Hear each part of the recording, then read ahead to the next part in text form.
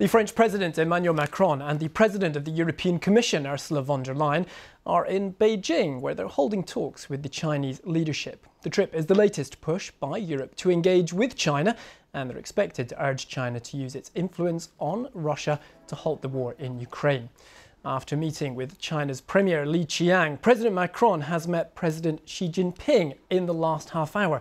In his first comments, Mr. Macron said the visit would focus on economic ties as well as international stability.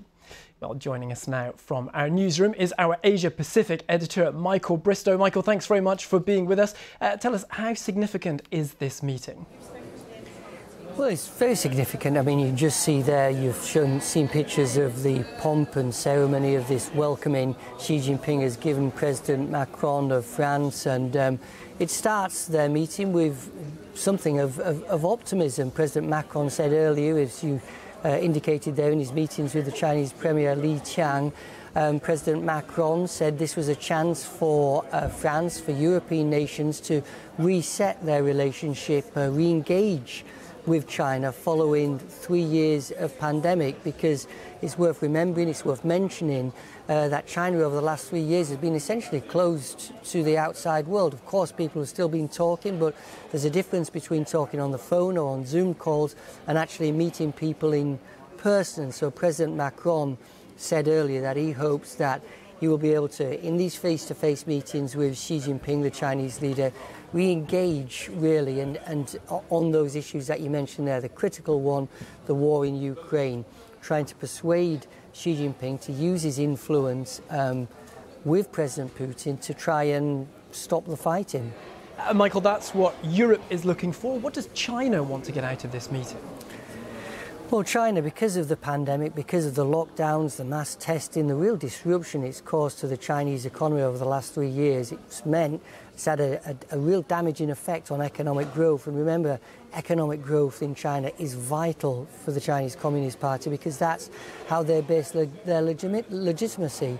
Chinese people have got used to, year after year, seeing their living standards rise. And so the Chinese leader who wanted to focus on the economy, encouraging investment from foreign countries such as France, and increasing trade as export markets for Chinese goods. That's going to be his focus. He's not really going to want to talk, I would imagine, too much about the war in Ukraine, or at least he'll not want to.